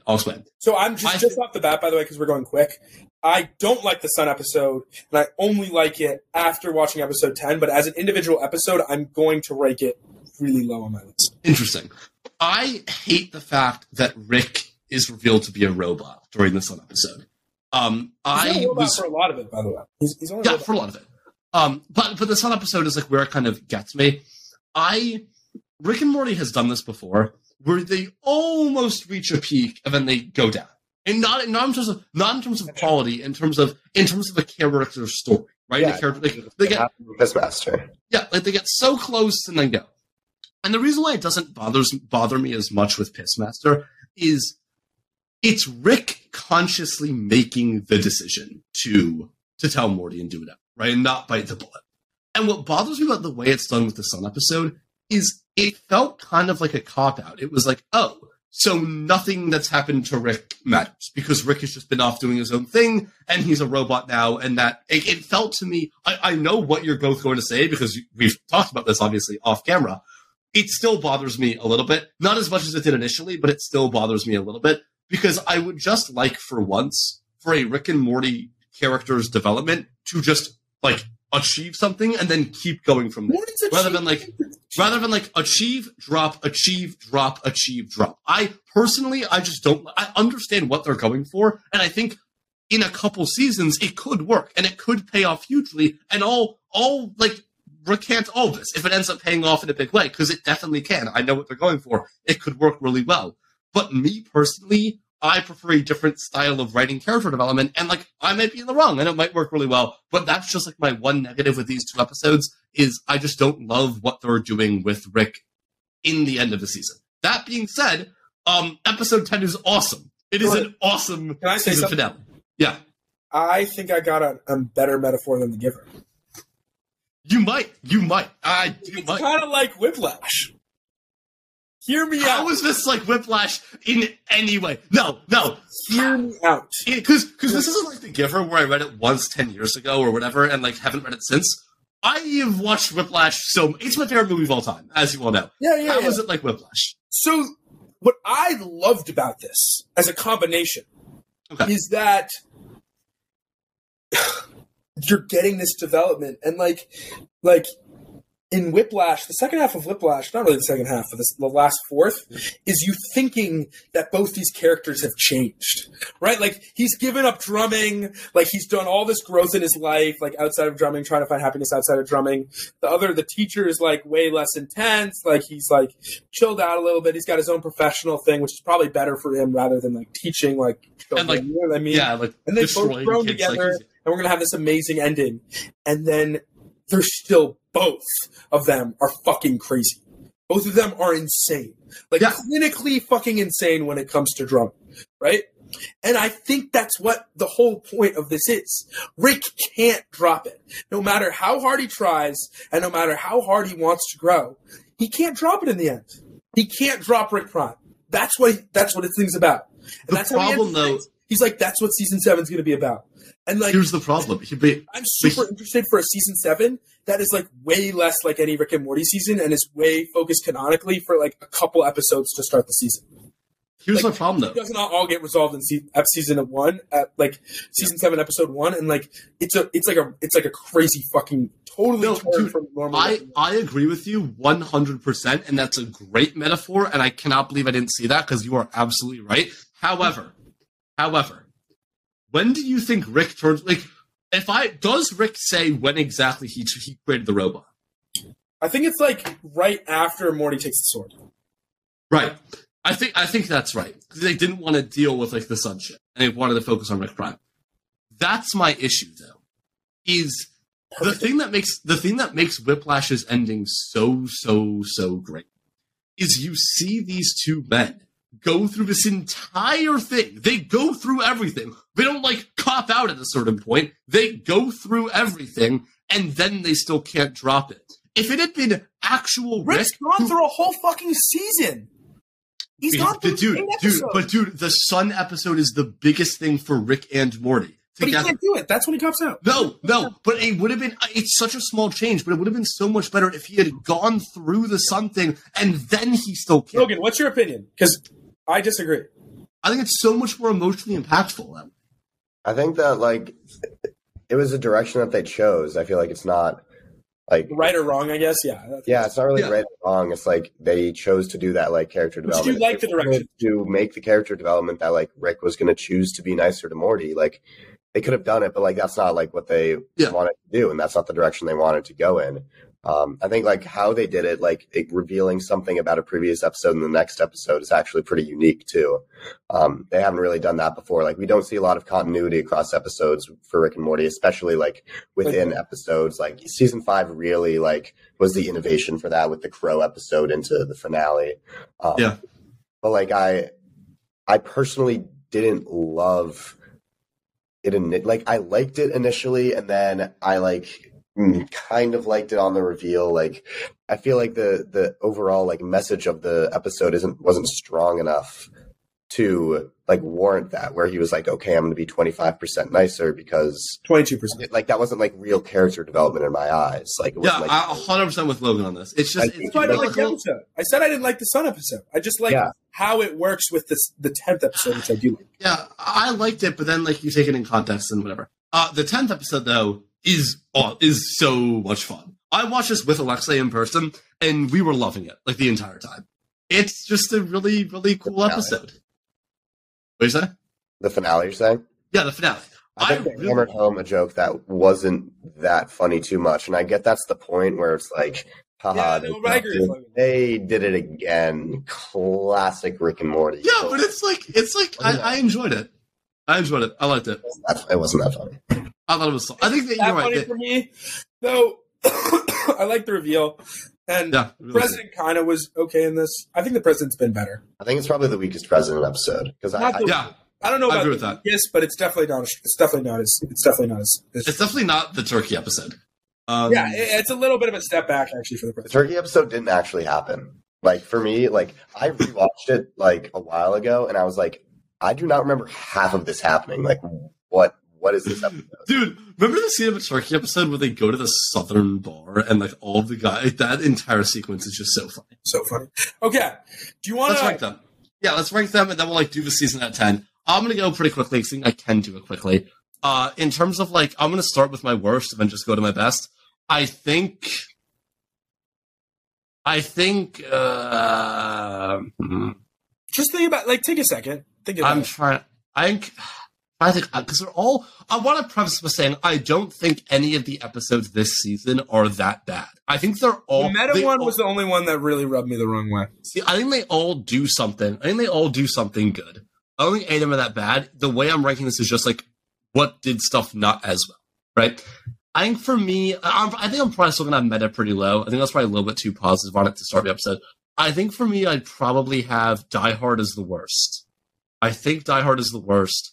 Followed by followed by Beth. Die Hard followed by Beth. Followed by Meta. Followed by Night Family. No, I'm sorry. Followed by Meta. Followed by Die Hard to Beth to Dinosaur to Meta to Night Family. Then I would probably Jordan. Just stop talking because I'm not getting any of it. Just like what do you say? What do you mean? Think in your head for like 20 seconds more. Okay. It's okay if we like pause for a second. Like just think in your head because none of what you just said made sense, and it was making me make my list. Let me write this out. Just write it down. Yeah, so.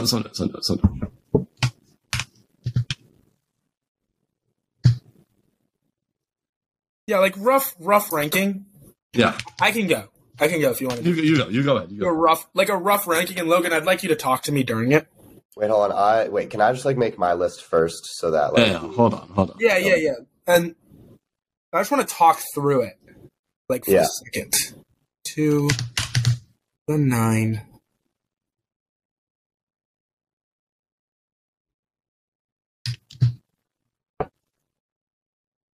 This is what everyone listens for. This is the quality content that everyone's. Well, we'll cut. We'll probably cut some of this. I'm having a little trouble at the top. That's why I want to talk. I think. Was it 1, 2, 3? Trouble in the middle, to be honest. I've got my list. You just got to start placing things. There's some decisions you just got to make. Like 10 has to get down there like a little earlier than you kind of want it to be, but it like has to get down. Yeah. Here's. I have my list. I want to change one thing actually. I want to change one thing. All right. Yeah. I actually had Night Family higher than I was expecting to. I think I have Night Family right where I want to. Cool. I've got my list. Ethan, go. Okay, so I'm gonna start at the bottom. Yeah, go worst to best. Worst to best. Logan, just tell me when you start disagreeing.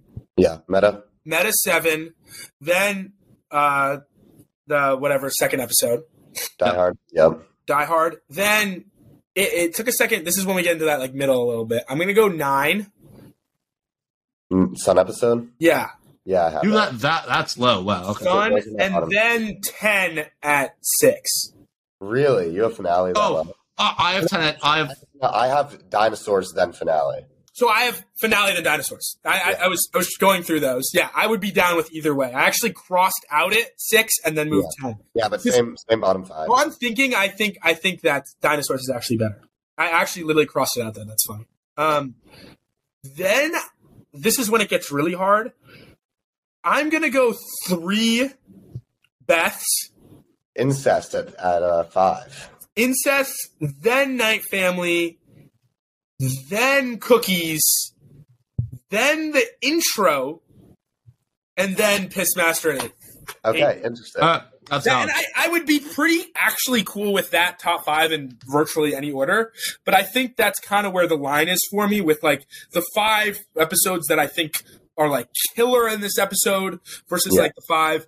But the fact that we have the bottom 5 and the top 5 same, I'm pretty okay with that. Yeah, I think there's a pretty clear top 5 here. Like, there's a little bit of a gap between.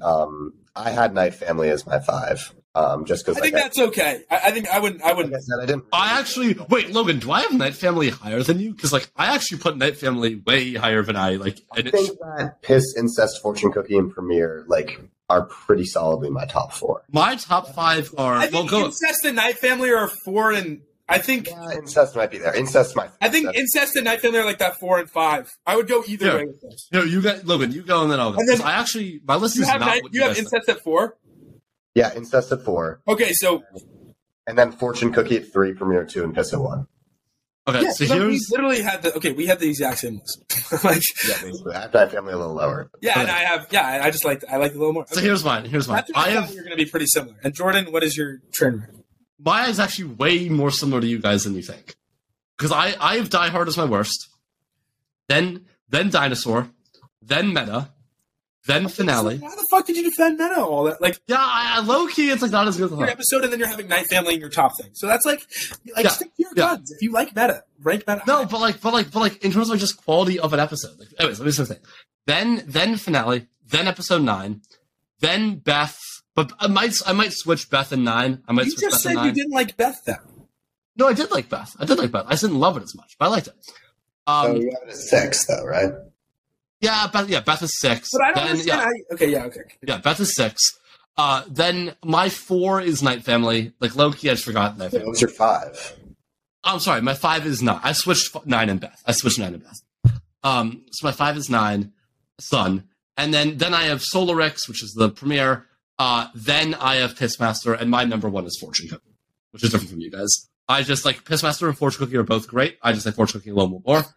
But yeah, overall for the season, I'd give it a solid 8.8 out of 10. Dude, I forget like what the relative is. Didn't we give Invincible like or no? We gave Loki. Here's the thing. We gave Loki season 1 a 9.4. So I did not give it a 9.4. You gave it a 9.4. I did not give it. You are the biggest. I gave it not give it a 9.4. What did we give? Like, I'm trying to think what we gave stuff. Loki's not breaking 9 for me at all. No way. It's an 8.8. But also, I have never loved Rick and Morty as much as like the rest of you guys. Like, I like it, but it's never been one of my top shows. About, like where, like my start. Like Logan, like where would you what would you give like as a show Better Call Saul out of 10? Just do it relative to that. Probably like the 9.5 to 9.7 range. I gave Invincible like a 9.5. 9.4 to 9.7. I think I gave Invincible like a 9.2. So yeah, 8.8 makes sense. I gave Invincible like a 9.4. Yeah, I gave that's my highest ranking ever spewed on this. I think I gave Invincible like a 9.2, so like 8.8 makes sense. 8.8 makes sense for me. I'm comfortable with that. I'm gonna go like 9. I think it's better than Loki. Really?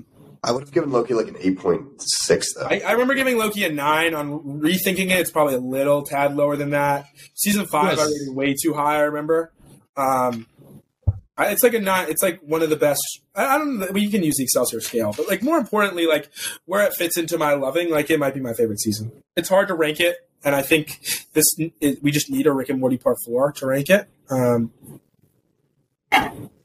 Maybe. Oh, I think 8.8 is comfortable for me. Logan, what about you? Also, that's not just like relative 8.8. That's like as a season, I think it's an 8. Yeah, like maybe 9, maybe 9. This might be my most enjoyable season since season 3. Yeah, definitely. Well, that's what I was going to say. Is I think season 3 is the best season. I can't really compare it to seasons 1 and 2 because it's just so different. Different. Not even the same. In what it chooses to do. But then, like, comparing it to seasons like 3, 4, and 5, it's tricky. Like, I would probably put it like in the high 8 range, to like probably around there. That's where, like, if I were not thinking about like relative to whatever previous rankings we've done. Like, okay, Can I now, for the last 5 minutes, can we close this last 5 minutes with me talking about frustrated plot holes that I've been trying to push down, like deep in my stomach? Yeah, sure. Go ahead. So can I just like go sequence of events right now? Yeah. Dude, you have 5 minutes. Go. Do your thing. Rick, family dies, gets super depressed, makes a portal gun, kills a bunch of Ricks, kills a bunch of Ricks, makes the Citadel of Ricks. So before the Citadel of Ricks, there was no central finite curve.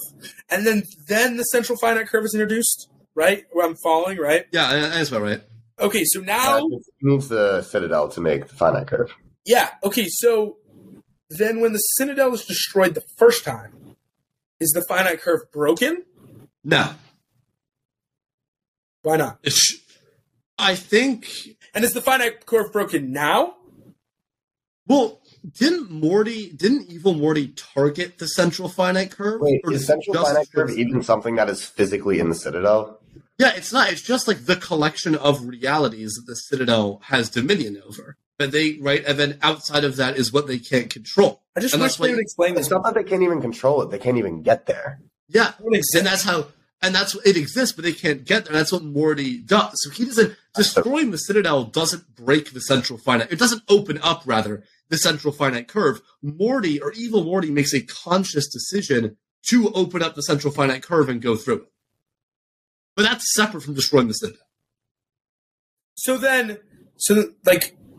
how is the finite curve intact? Like, what protects their universes from the other universes? It's not protection. It's like other animals have developed this like portal technology, just like the dinosaurs. It's like if you have a tube of water, right? You have a tube of water, and all the Citadel does is make sure that the tube is structurally sound, right? Because they want to keep all the water in the tube. They don't want any of the outside. The Citadel blew up twice. What the fuck's up with the tube? Well, the tube was still intact, right? The Citadel is a separate thing, right? They just make sure the tube is intact. So the Citadel gets blown up. There's nothing protecting the tube, but it was held together, because I guess it was held together. Morty specifically tries to break the tube, and he does. And then they repair the tube. They put some, Flex Seal on it. That's the way I interpret it. Yeah, it's a weird thing for me. They don't explain it enough. The reveal that they make Morty's and put him in, then makes the whole Citadel of Rick's just a really I'm not the making Morty stuff concept of the Citadel of Rick's. Yeah, I never really fully understood the making Morty's. The making Morty stuff never made sense to me because I thought the whole point of this was and then why does Rick hate Jerry for dating his daughter so much too? It's just like when he knows that Morty's, because the only reason why Morty's essential is camouflage. But what are they camouflaging from if they're the strongest in the universe? I just think this whole suspending the disbelief of the universe is actually not as strong put together as I thought it was, which we gave it props for in the first season, and I don't think it's I can suspend my disbelief and keep on watching Rick and Morty. I just don't think it's as well put together as we thought earlier. I think they're getting to a point where they are trying to expand. They're doing the same thing that Marvel's doing, where they're trying to make the universe this really big thing and pretend that they had thought all this stuff out from the beginning. That you have all these groups and organizations, and neither of you are paying attention. And that you have all these groups and organizations from the beginning of whatever, and they planned all this stuff out, but in reality, that's not true because that's not how people work, right? You can't come up with something now and then just say that it's continuous and it is. I think it's the same issue Marvel's having, the Eternals, where it's you can say that since the dawn of time they've been doing this, and I guess that makes sense, but since you didn't have that thought 10 years ago, that now makes the stuff 10 years ago sort of weird, right? It's that kind of a thing. Yeah. Where it's or the idea that the TVA has essentially their own version of the central finite curve with the sacred timeline. Yeah, and then the melding canes. Yeah, for sure. Yeah, and then the melding canes. But it's well, how does that work with everything you've set up? Yeah, it's the same problem. I feel I praised them a lot in our last Rick and Morty Part 2 for really playing this out, because they mentioned the central finite curve in season 1 episode 10, or season 1 episode 10, I think. And I don't think it's actually as structurally sound as I thought it was previously. That's all for me. Yeah, that's all, folks. That is a wrap on this week's episode of Excelsior. We're going on a bit of a break because we're all traveling for 2 weeks. So unless we are not all traveling, I still have school. My spring break is not till March. Okay. Wait, what did you say, Jordan? We'll see. We're going on a bit of a break because we're not going to have any episodes for 2 weeks. Yeah. Things are getting busy, and get ready for an insane Star Wars episode. Yeah, the Star Wars episode is going to be maybe the most heated Excelsior episode ever. Although I do think yours are just pure ranking. No, I mean the way we always do with a tier list, but we got a little intro preview to the Star Wars episode. We think of that. Yeah, I do think though we're all going to agree on the number one, right? I think the number one's yeah. It's just that the tier list is going to be a big problem for me personally. I don't think we should do it S through whatever. I think we should just say strict 11 to 1. Yeah, the real thing is the fifth. Then episode 9, right? And then you have all of the old ones, and then yeah. The thing is for me is if we tier list it, it can't be based on movies in general. It has to be relative to Star Wars itself. Yeah, it has to be Star Wars. And the Star Wars has only grown since. But you also have the worst Star Wars. No, but I just think all the movies really suck. But that's insane. You just didn't have a childhood, and your inner whimsy is dying. No, I thought they were amazing as a child. I've grown. They are amazing. Every Star Wars movie is good. Now, Rise of Skywalker sucks, and we'll talk about that a lot. Guys, this is a wrap on this episode of Excelsior. We'll see you next time. Bye-bye.